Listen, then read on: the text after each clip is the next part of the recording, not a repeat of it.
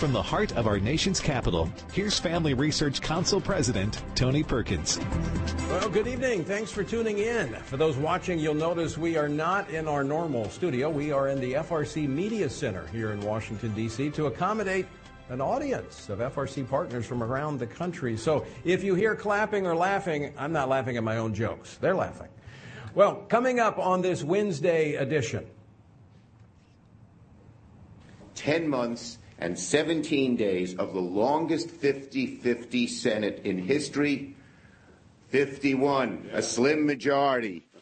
That was Senate Democrat leader Chuck Schumer doing a victory lap after his party captured the one remaining U.S. Senate seat in Georgia. Georgia Congressman Jody Hice joins me here in studio in just a moment. And speaking of elections, RNC Chair Ronna McDaniels joins us in studio for a discussion of the GOP's review of the midterm elections. That's coming up on this edition of Washington Watch. And will Republicans and Democrats resort to hand-to-hand combat over the National Defense Authorization Act? Republicans want to end the COVID mandates for troops, but the White House? They rather fight against the health and well-being of our troops than protecting them. And we believe that it is a mistake. That was White House Press Secretary Karine Jean-Pierre this afternoon. We'll get the latest from Florida Congressman Greg Steube. And speaking of national security, it was 81 years ago today. December 7th, 1941, a date which will live in infamy. The United States of America was suddenly and deliberately attacked by naval and air forces of the Empire of Japan. That was President Franklin D. Roosevelt before a joint session of Congress the day after Japan attacked Pearl Harbor. Is America once again vulnerable? FRC's Executive Vice President, retired Lieutenant General Jerry Boykin, joins me here for that conversation. So why was the alleged Russian collusion so important, but documented big tech collusion a distraction? What is happening? It's frankly, it's not healthy. It won't do anything to help a single American improve their lives. And so, look, this isn't. We see this as an interesting, coincidence, and it's a distraction.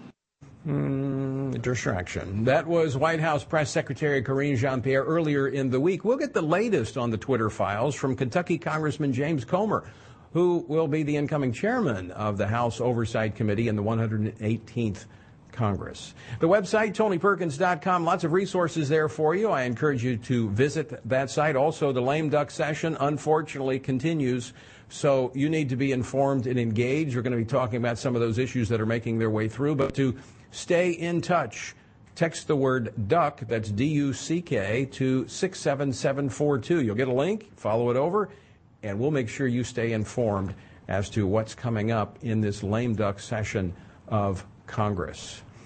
The word for today comes from Isaiah chapter 23, verse 17. And it shall be at the end of 70 years that the Lord will deal with Tyre. She will return to her hire and commit fornication with all the kingdoms of the world on the face of the earth. Now, this prophecy of judgment was upon Tyre, the hub of world trade at the time. Equating commerce with prostitution is interesting. It suggests that Tyre would do whatever was necessary for a profit. Not only did God not honor such an approach, he judged it. You know, I think America may have a similar problem. Have you noticed how almost everything is measured by its impact upon the economy? Now, I'm for a strong economy, and capitalism provides the best opportunity for a good economy, but it must rest upon a moral foundation, where making a profit is not the highest good, but rather glorifying God would be our chief aim. To join us in our journey through the Bible, visit frc.org/Bible. Well, another busy day in our nation's capital as the 117th session of Congress is in its final weeks, and that end cannot get here fast enough. A House vote on the so-called Respect for Marriage Act was postponed yet again. Keep praying. Taking a back seat as legislators focused on budget talks and the National Defense Authorization Act. Now, latest version, the NDAA, does include language that would eliminate the COVID shot mandate for military service members, but It does not call for reinstatement of service members already discharged for not getting the jab. Joining me now to discuss this and more is Congressman Jody Hice. He serves on the House Committee on Oversight and Reform and the House Committee on the National Resources.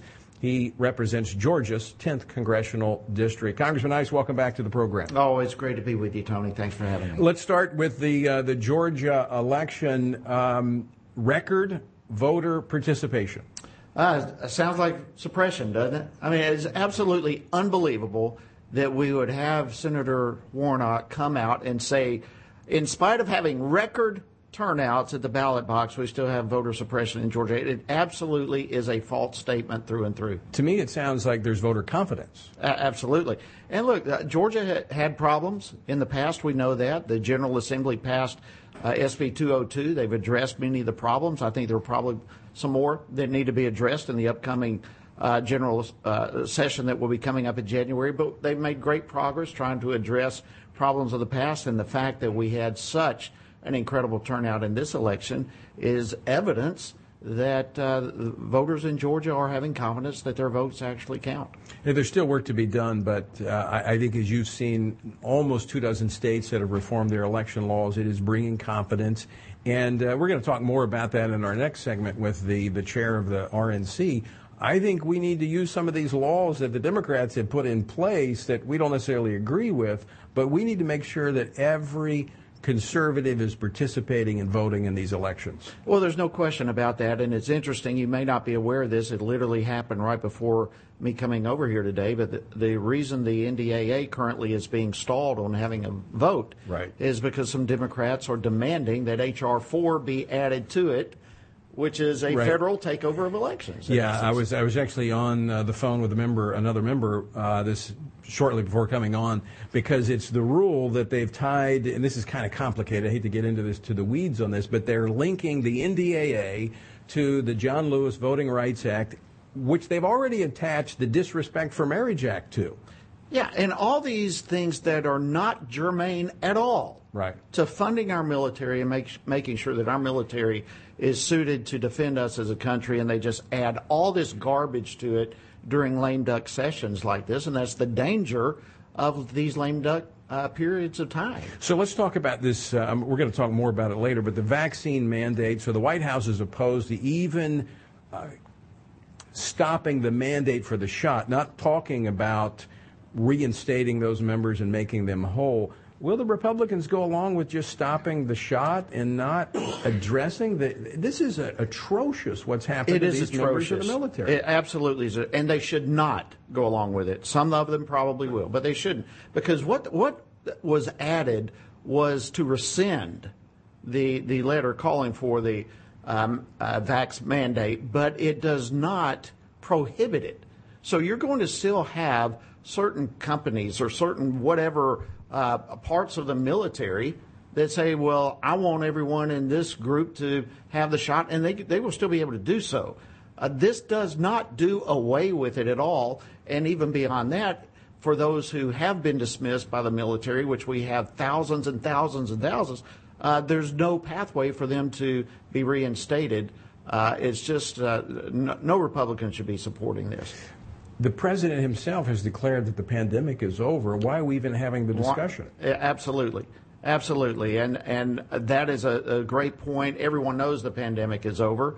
And yet it is all a push for power. And it is as though, and I don't want to go too far, Tony, but it is as though there is a patriot purge taking place in our military, an attempt to get rid of people in our military who have feelings of patriotism to this country and liberty, the values that we stand for. They want to get rid of those people, it appears, so that they can have individuals in the military who will unfold and enforce the liberal radical agenda of this current administration. I'm going to talk with General Boykin about this later, but the Navy having such difficulty meeting their recruiting requirements that they're actually lowering the entrance score requirement to enter into the Navy. And the Navy's not the only ones who are falling far short of their recruitment goals, and this is extremely concerning. So let me make sure I understand. So we're pushing healthy, trained men and women, in fact, in some cases, Navy SEALs, pushing them out while at the same time no one wants to come in through the front door. Exactly. Exactly, that's what we're facing. And you can't hardly blame people for not wanting to enter into this type of military environment. And we're having, as I read the reports, difficulty in the South where you have a disproportionate number of conservatives. I hate to offend all our friends up north, but down in the South, God-fearing, patriot Americans who, are just not going to go along with this stuff. So they're looking at other options rather than the military. That's right. And again, you can't blame them for doing so. I know our office in the last couple of years has been inundated with military personnel who have they've not been able to get waivers for their religious beliefs or whatever other waivers they've been trying to seek for dismissal from the vaccine mandates. They've been forced out of the military. And in that forcing out, some of them are potentially losing their retirements, even though they've been there for decades. Some of them, they're losing benefits with the VA because they get a general discharge. It's a general, not an honorable discharge, and because it's been decreased from honorable to general, they lose potentially a significant number of benefits. It's a travesty. Before we run out of time, Congressman Heiss, the budget negotiations, there are some wanting to do an omnibus. Others, conservatives, saying we should have just a short-term funding into the first part of next year and let this new Congress actually set the funding priorities. Well, that's exactly the way it should be. And again, everything rises and falls on leadership. And right now we're going to see what kind of leadership we have and how they're going to fight. Look, the Democrats would want nothing more than to set forth a continuing resolution of the current budget that would go for another year. So that for another year, although we would have control of the House of Representatives, we would be subject to continue paying for all the horrible liberal agenda items that they have. The biggest leverage the House of Representatives will have is the budget. Exactly. And that's why that fight has to happen right now, and it's a fight we cannot afford to lose. We need a continuing resolution that would just go in the first week or two of January and give time for the next Congress to step up and take charge, since they are the controlling party at this point. So where do we stand right now? It's, we're going to see. I'm still waiting to, of course, we don't know exactly what the CR is going to be. So it's a game of speculation right now at this point. But I think Kevin McCarthy right now needs to be making all the noise he can and drawing a line in the sand saying we will not put up with any CR that does not meet these certain barriers and standards. Is this an issue that people need to be calling their members of Congress? Absolutely. Unless they want to be paying through the nose for a bunch of radical agenda items over the next year. These things need to come to a stop, and now's the time for us to address them. All right, Congressman Jody Heiss, always great to see you. Thanks so much for coming in today. Great to be with you. And folks, you can contact your member of Congress. You can either go to FRC Action, and you can follow the links over, or just call the Capitol switchboard, 202-224-3121. That's 202-224-3121, and ask for your member of Congress. If you're not sure who it is, just give them your zip code, and they will connect you with their office and tell them, look, hold the line. No more spending. Just let the new Congress, which hopefully will be more conservative with the Republicans in control, to set the spending priorities for next year. All right, don't go away. We're coming back, going to talk more elections, going to analyze the midterm and the way forward for conservative voters across this nation as the chair of the Republican National Committee joins us here in studio. Would you like to spend consistent time in God's Word? Then join Family Research Council on an exciting journey through the Bible. FRC's 2-year Bible reading plan helps you to approach daily Bible reading intentionally. You will dive deeper into the nature of God and how His Word speaks into cultural issues of today. All wisdom comes from God, and He has given us the Bible as a way to understand the world. His Word is necessary in our lives, so much so that Christ said we are to live on every word that comes from the mouth of God. He calls it our daily bread because we need it daily to sustain us and nourish us spiritually, just like food does physically. Start this adventure today with Family Research Council. When you sign up, we'll text you with daily passages and questions that help prepare you for conversations with your friends and family. To begin this journey, visit frc.org/Bible.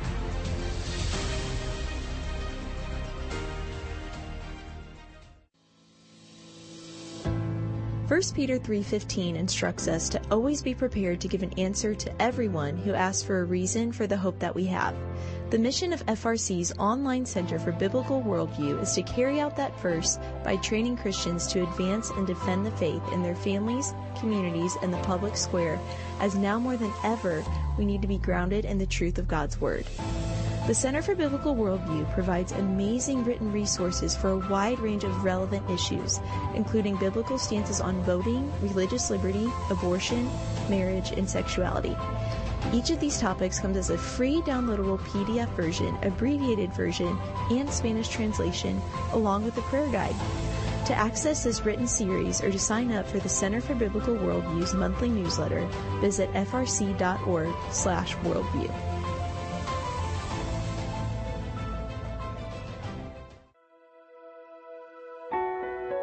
Did you know that from as early as 12 weeks, and certainly by 20 weeks, an unborn child can feel pain?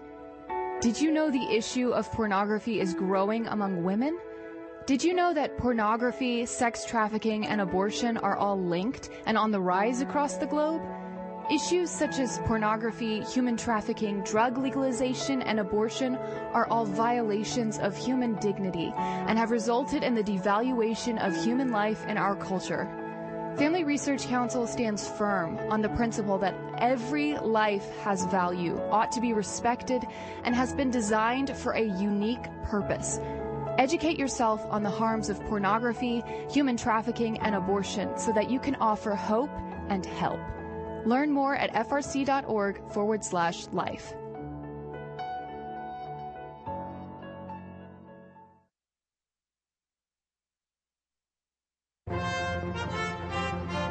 Merry Christmas and welcome back to Washington Watch. I love this time of year as we can listen to the Christmas music. And as I mentioned, we're not in our normal studio. We're in the Media Center here at the Family Research Council with a live audience of FRC partners from across the country. And, you know, if I get tired, I'll just grab one of them and they'll take over. All right. Though the midterm elections did not deliver the red wave many predicted, Republicans did take control of the House of Representatives. And the other thing is we won a lot of school boards across the country. Parents got involved. That was great news. But with the Senate under Democratic control and the 2024 presidential campaign around the corner, Republican National Committee Chair Ronna McDaniel has formed an advisory board to review and assess the party's midterm performance. I'm pleased to confirm that I'm a member of that advisory board and thrilled to begin the work of evaluating the 2022 election cycle and how evangelicals, people of faith, were engaged and why they weren't, when they weren't. And what went well, what didn't, and what improvements can be made. Well, joining me now to talk about this and more is Ronna McDaniel. She is the chair of the Republican National Committee. Ronna, thanks for being here. Always good to be with you. Thanks for having me, Tony. So I'm going to get to the commission or to the advisory council, but first I want to ask you about Georgia because we talked earlier with Congressman Jody Hice. Senator Warnock said there's voter suppression, but yet we had record-breaking turnout. Absolutely. And if you look at the state as a whole, Brian Kemp in 2018 won his governor race by 50,000 votes, by about 1% against Stacey Abrams, right? So here we have rematch 2022. Mm-hmm. He won by 7.5%. We actually had 8 Republicans win statewide with close to 9%. So Republicans had a very good night. Obviously, the Senate race didn't go the way we wanted. We were against an incumbent Democrat who had a lot more money. But the turnout was through the roof, and Republicans did very well. Let's talk about that spending. The spending was almost 3-1, was it not? It was 3-1 for Warnock. And we've got to get people engaged, and giving to Herschel was an issue. There were people who said we're done. But that wasn't the only Senate race where we saw the Democrats far outspent Republicans. They did, and you know their small dollar donations came in, and they've got big tech, and they've got Hollywood. And we do a lot with little, right? But we absolutely have been outspent. Well, one thing you did, the RNC, that I was really thrilled to see this time was more in terms of poll watching, making sure that there was confidence in the system. Yeah, so in Georgia, we had 100% coverage of every polling location, not just on Election Day, but through the whole early vote period. This is huge. We had this in every battleground state, so people have the confidence that somebody's there. But we also had a team of lawyers and a war room so that as issues came up, we could triage them in real time. It's the first time the RNC's done that. And I will say the RNC did outraise the DNC by about $30 million, but our candidates were vastly outraised. Right. So let's talk a little bit about some of the provisions that we don't agree with necessarily as conservatives. You know, the ballot drop-off, the early voting. I mean, Election Day has turned into election month. Not thrilled about that. No. Ballot harvesting is in about 12 states. Not thrilled with that. But these are the laws in these states, and until we change them, we need to make the best use of those laws. In fact, we did that in California working with churches. We did not ballot harvesting, but churches do collections, so we did ballot collections, and it actually worked. It does work, and we are doing it in the states where it's legal. We have to. So Minnesota or Montana, for example, they have ballot harvesting. We won with Ryan Zinke because we do it as well. California, if you look at the Duarte seat that we just flipped, and we kept 4 Republican seats in California, we actually did better than the Democrats on ballot harvesting where it's legal. The states we don't do it in, where it's illegal, we're not going to do it. We're not going to break the law. We're against it, but we can't ignore the laws on the books. And what I say to people is if the Democrats are having a month to collect ballots and we say, no, just come out on Election Day, we're putting ourselves at a disadvantage because what if something happens or you're getting a car accident or the weather's bad? Think about feeding your family, right? If you had to feed your family for the winter, would you say, I want to harvest for a month or I want to harvest for a day? And you're going to get a lot more if you do it for a month. And it allows us, when we bank those votes, to on Election Day know what voters we still need to get. And this is why this is critical. We have some in our party who are very against early voting, and we're going to have to embrace I'm them. not for it, but as long as it's there, until we can change it. Until we can change it, and I think that's what we're saying. We have to abide by the laws. Right. Until we can change it and get the laws back to where they need to be, we need to play on a level playing field. It is. I'm also not for it. I'm for Election Day voting. I'm for getting rid of ballot harvesting. I'm for voter ID. I think but you're saying let's use it if it's there. If it's there, we can't ignore it. And the Democrats are utilizing that. So let's talk about this advisory council and what we're going to be doing. Let me know what we're going to be doing. Thank you for being part of this. You know, I think it's always important to do an after-action report and say what went right, what went well. One of the things, what went right, what went wrong. One of the things we're seeing with this election in particular is how much ticket splitting there was. Republicans won statewide in almost every state. You know, the top vote getter in Arizona was a Republican. In Wisconsin, we won statewide. In New Hampshire, we won. So why, in Georgia, 200,000 Kemp voters voted for Warnock. So why are Republicans ticket splitting and voting for Democrats? That's one of the questions. What was the Dobbs effect? I think being pro-life is a winning issue, but our candidates have to be able to talk about being pro-life. Well, you look at your report's going to help. And you look at, and already we've looked at a lot of this data. When you look at the Republican governors who had, like Kemp, like Stitt in Oklahoma, Governor DeWine Abbott in Ohio, all of those that had taken strong pro-life positions, not just in talking about it, but actually passing legislation, won overwhelmingly re-election. But we have some candidates who are being pummeled with deceptive lies about it, saying we won't give life-saving care to a woman who had a miscarriage. And if $30 million in ads are being spent against you and you can't even talk about where you stand on that issue, it creates a vacuum of untruth. And so our candidates and their consultants, and I'm going to say consultants mainly, we need to be able to talk about being pro-life and then talk about their extreme positions on gender selection, due date abortions, and then other issues There as is well. a hesitancy in the consultant class to talk about these issues. There is. I cannot even tell you how many candidates, and you and I have talked about this a lot through the summer because the RNC put out a memo. We said address this, take this head on. How many candidate consultants said we don't want to talk about it, it's not polling well. But the reality is when you're putting $30 million behind something, it doesn't matter how it's polling. It's an issue. And when people are not truthful in the process, it makes it even more difficult. You have to fight the mistruth with the truth, and we need our candidates to do that. Ron, I want to thank you for joining us today. Always me. great to talk with you and look forward to our work on the advisory I'm excited. council. Thank you for being willing to do that. You're going to be a great help in addition. Thank you. Well, folks, when we come back, we're going to be talking about the Twitter files. Now, the Biden administration says it's a distraction.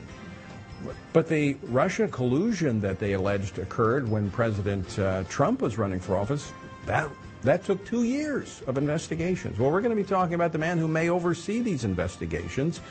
We're going to be talking about James Comer next here on Washington Watch. Don't go away.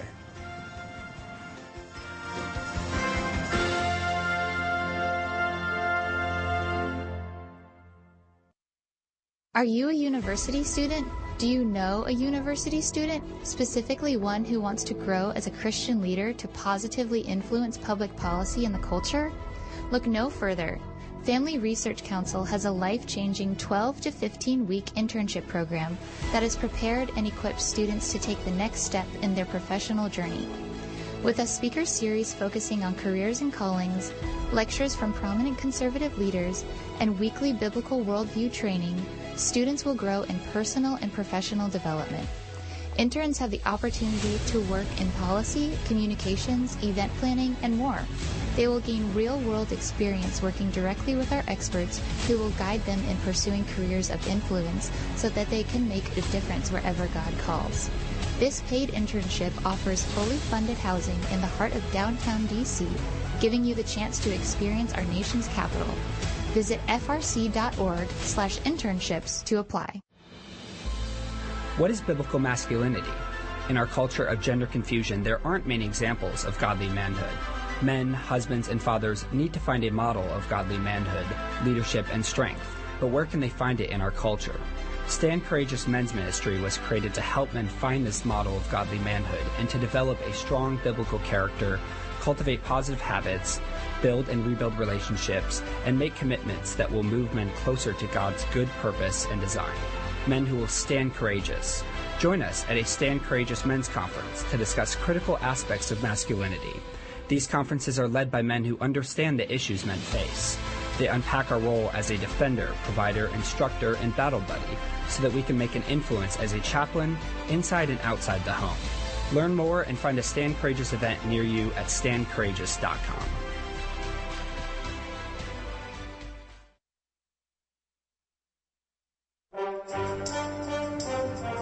Welcome back to Washington Watch. I'm Tony Perkins, your host. Good to have you with us. The website, TonyPerkins.com. Again, we are broadcasting from the FRC Media Center, not the normal studio, because we have a live audience of our partners from across the country who are in town.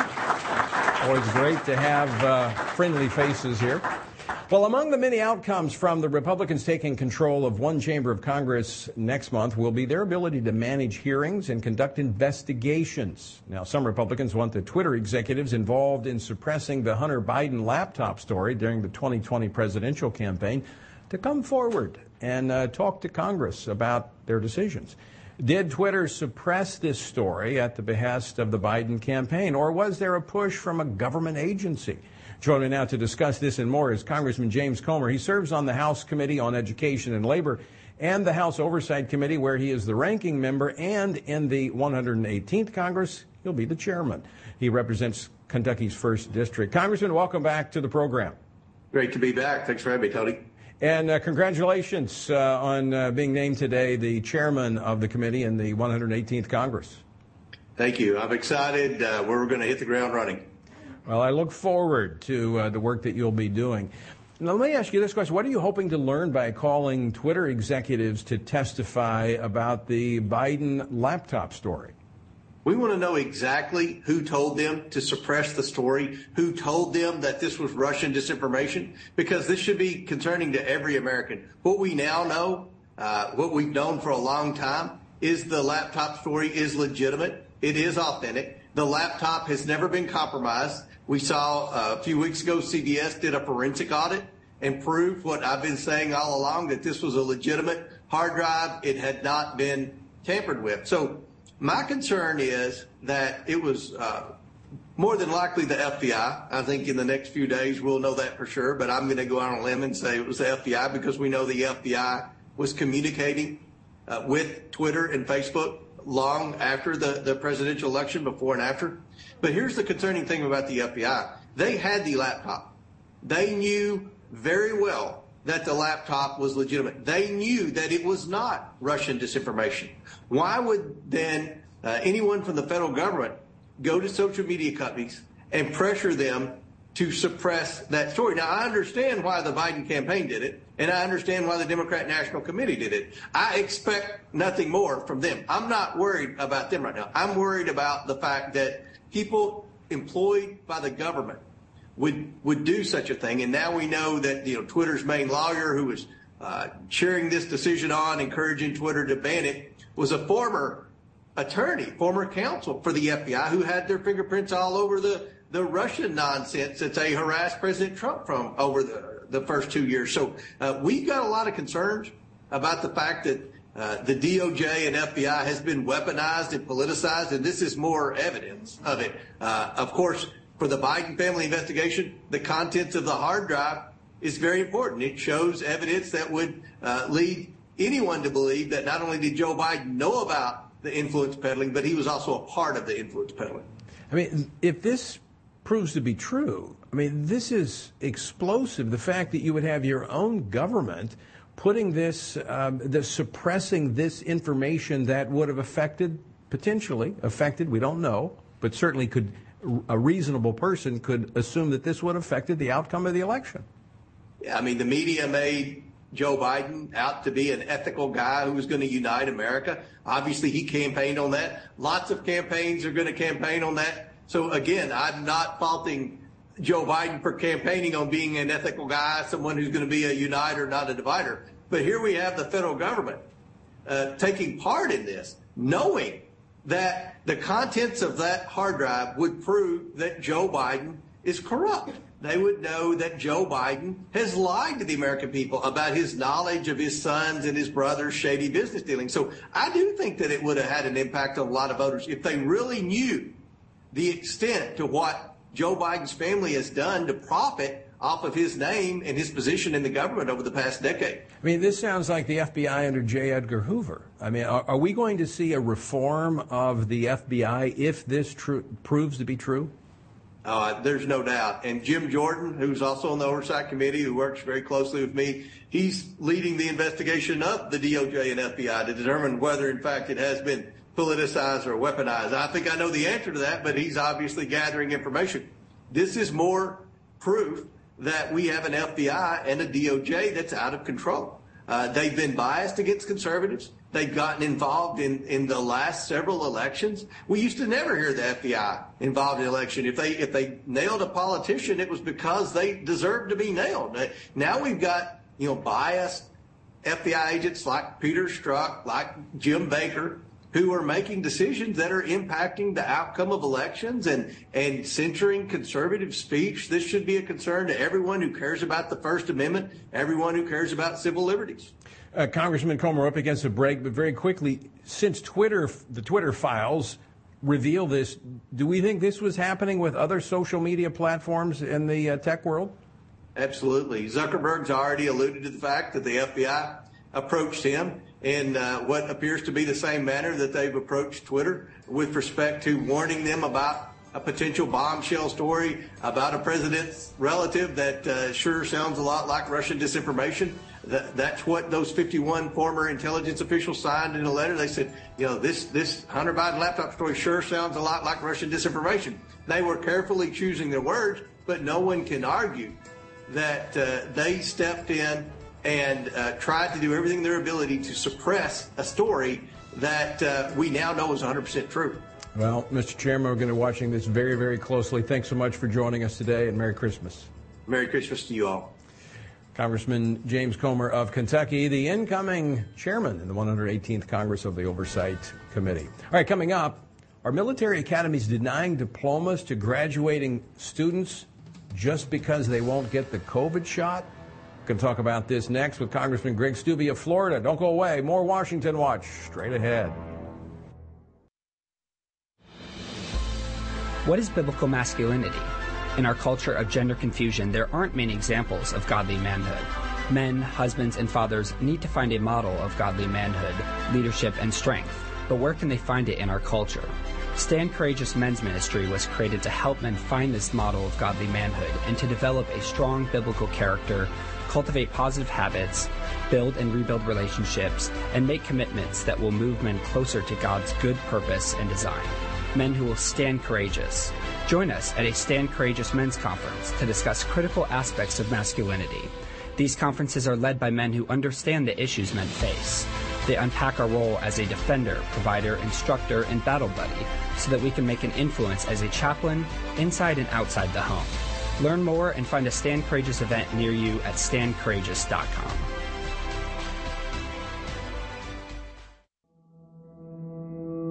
With the increase in tech censorship of conservatives and Christians, Family Research Council created a tech subscription platform to be sure we don't go completely dark due to censorship. It is important to us that we stay connected with you and that you stay informed. So if we get canceled, you can still access updates on faith, family, and freedom. How? Just text STAND to 67742 to sign up for our text alerts, and you will get FRC's content straight to your phone. Again, just text STAND to 67742 and you will get alerts on the biggest stories of the day. With just a simple text, always have access to our content and stay informed and connected with like-minded community. Text STAND to 67742. That's STAND to 67742.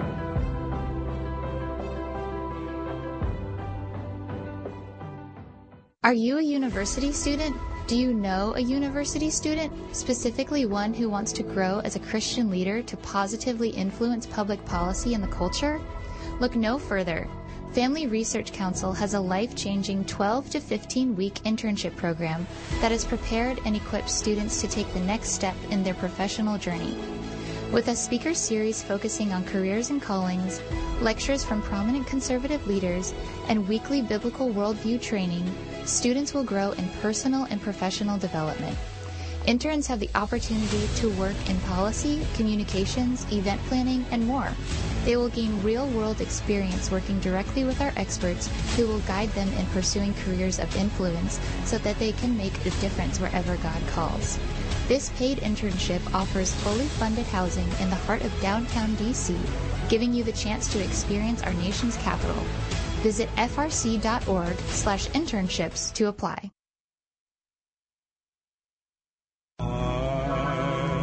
Back to Washington Watch. Good to have you with us as we're broadcasting before a group of partners from across the country.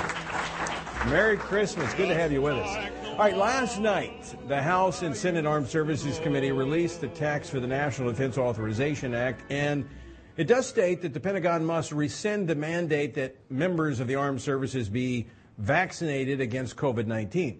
Now, this is a positive step, but does nothing for the service members already discharged from the military for refusing the jab.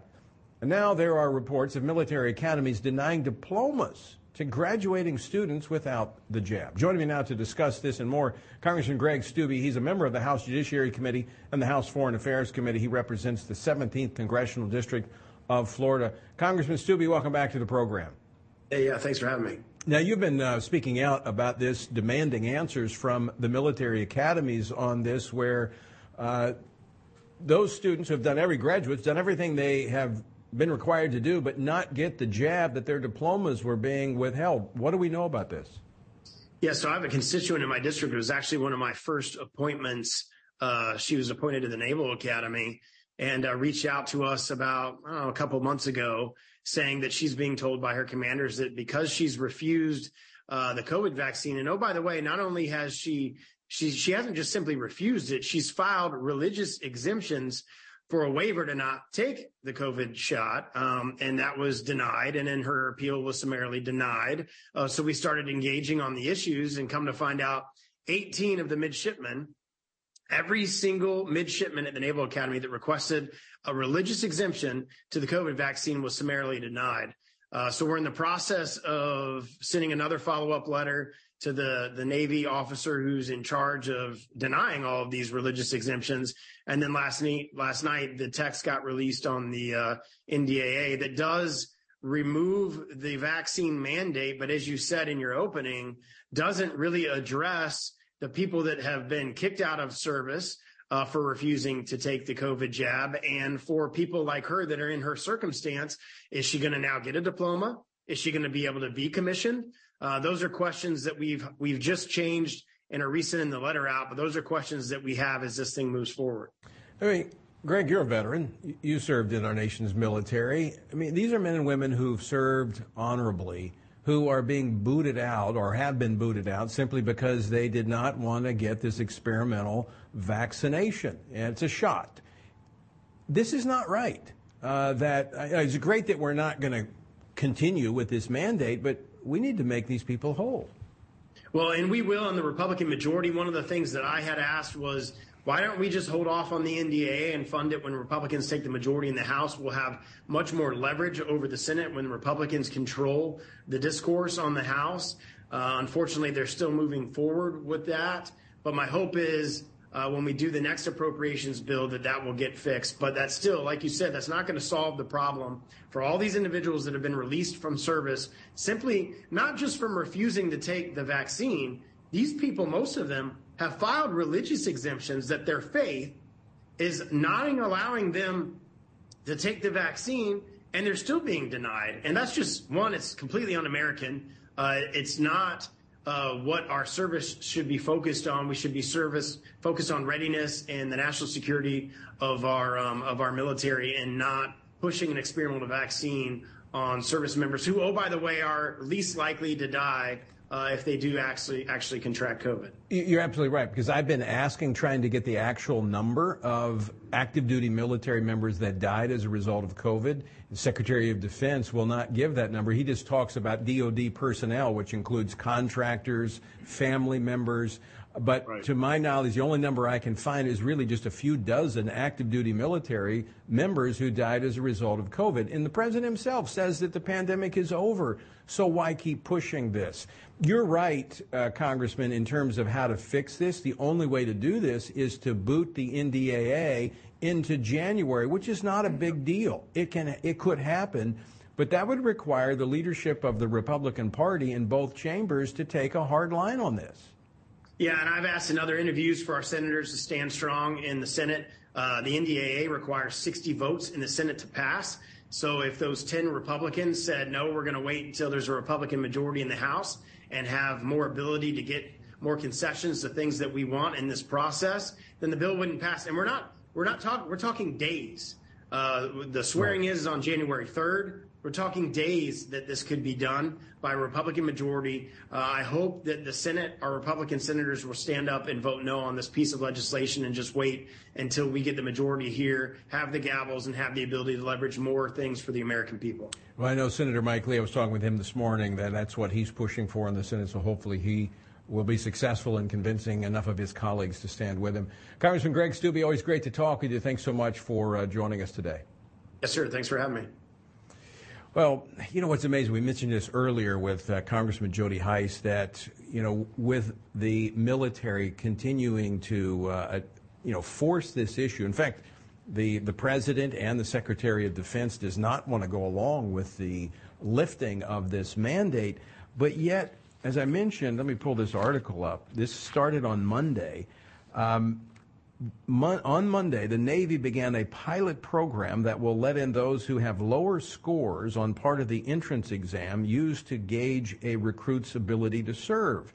Now, this is based on the fact that they have not been able to meet their recruitment goals. In fact, they're even extending the age of those that can enlist to the age of 41. Now, I really want to see somebody who's 41 going through boot camp. That would be interesting. But the reality is they're pushing out healthy, trained individuals simply because they will not bow to this political agenda of the left. Joining me now to talk about this and more is the Executive Vice President of the Family Research Council, retired Lieutenant General Jerry Boykin, who spent 36 and a half years in the military, in the Army, I should say. General, welcome back to the program. Good to be with you, Tony. All right, today is the day in which 81 years ago, Japan attacked Pearl Harbor. It's Pearl Harbor Day, and America was we were vulnerable. We were not paying attention.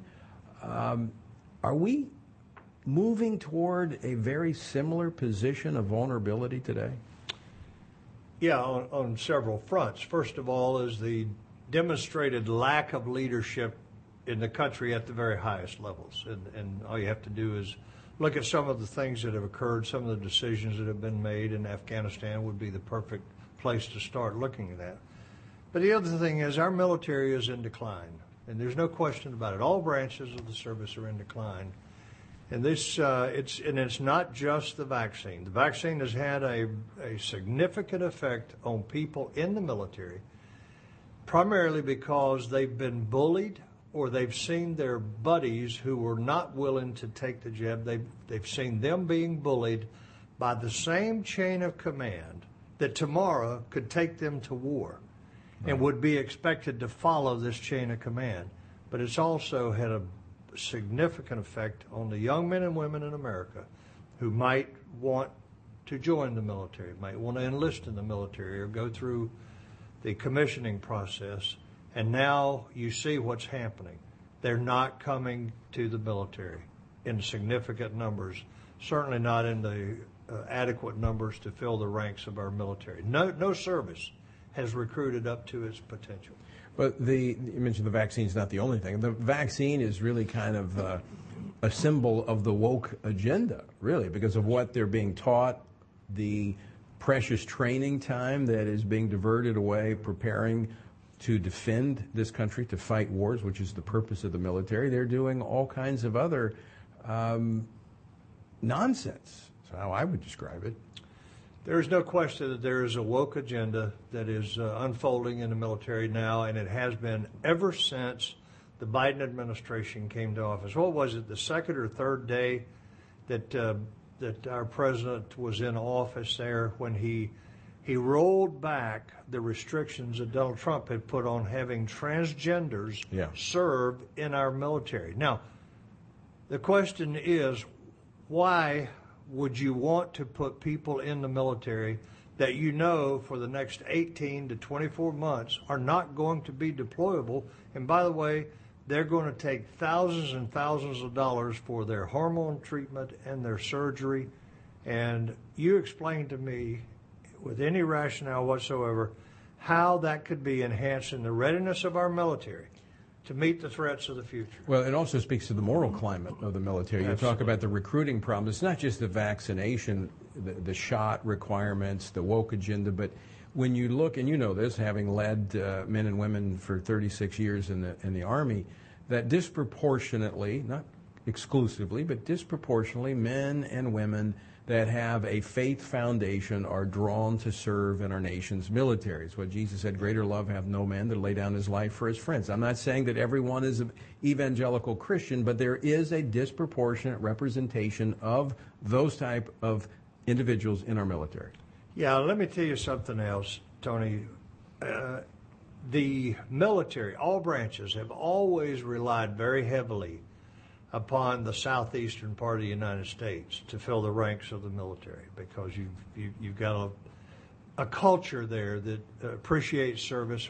My dad was one of five boys, 5 brothers that all went off to World War II, and that's part of the culture there. But now even the Commandant of the Marine Corps is saying that they're having real trouble recruiting out of the southeastern part of the United States now. That should be a strong indicator of things to come. Well, it's a hostility toward the faith. I mean, I've got one of these pocket New Testaments from World War II that the members of the military were given, and inside there is a message from the Commander-in-Chief, a Democrat president, Franklin D. Roosevelt, and this is what it says: to members of the Army, as Commander-in-Chief, I take pleasure in commending the reading of the Bible to all who serve in the armed services of the United States. Throughout the centuries, men of many faiths and diverse origins have found in the sacred book words of wisdom, counsel, and inspiration. It is a foundation of strength and now, as always, an aid in attaining the highest aspirations of the human soul. Very sincerely yours, Franklin D. Roosevelt. I mean, can you imagine if a president today were to put such an inscription in a New Testament and handed it to our men and women of the military? I can't imagine that, no. And I hope that sometime later in the year you're going to read the D-Day prayer. Yeah. We play that every year. That same man. You know, I will say this. We were working with the Trump administration about putting that message back into the Bibles that our troops had, because I think we were very close to being able to do that. And that's that moral foundation that is receptive to Christianity or religious expression, but we see the exact opposite. And as long as we have a military that is hostile to faith, you're going to have a difficult time recruiting men and women to serve. Yes, you are, and you're going to have a difficult time getting moms and dads across America to encourage their sons and daughters to serve as well. Let's talk about the flip side of that you've mentioned before. So what happens when that vacuum of those men and women with a moral compass is created in our military? What happens? Well, what you do is you wind up with a generation of people who don't want to have anything to do with the military. And that's because their father, their uncle, their brother, their friend was booted out of the military, was bullied before he was booted out. So who then serves? So, well, you wind up with a bunch of mercenaries, exactly what you wind up with. And we do not need a mercenary army. You've got to have a cause. Why do young men and women serve this country?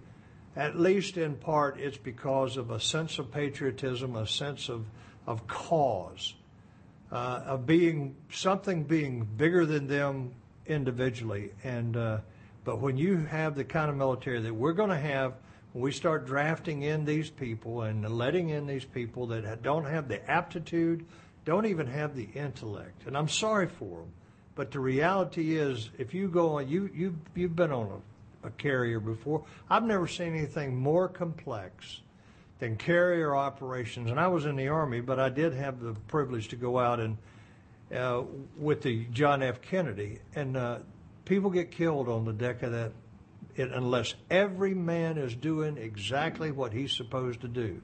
Well, we've seen that just in recent years with the Navy. I mean, running into other ships, right, surrendering because of the lack of training, and that transcendent cause being really imbued in them as is really part of serving. Yeah, that's exactly right. And keep in mind that for every hour we are spending in a classroom with our young men and women in the services doing this woke training, whether it's critical race theory or whether it's inclusion or whether it's one of these other woke agendas, it's an hour that they could be spending out on the range or at their battle stations training for the next war. Yeah. And there's going to be a next war, and I think it's going to be in China. We're inviting it through weakness. General Jerry Boykin, always great to talk to you. Thanks so much for joining us today. And folks, I want to thank you for joining us. I want to thank our live audience for joining us here today as well. Let me encourage you, call your member of Congress, tell them to hold the line on spending, only do a short-term funding measure into next year, and tell them to do the National Defense Authorization Act next year when the Republicans can do the responsible thing. Just a couple of weeks away. Hold the line. You can contact him, 202-224-3121. That's 202-224-3121. Or go to TonyPerkins.com. Follow the links over. Thanks so much for joining us today. And until next time, I leave you once again with the encouraging words of the Apostle Paul, found in Ephesians 6, where he says, when you've done everything you can do, when you've prayed, when you've prepared, and when you've taken your stand, by all means, keep standing.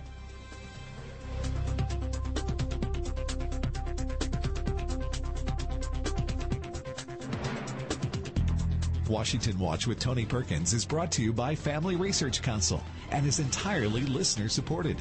Portions of the show discussing candidates are brought to you by Family Research Council Action.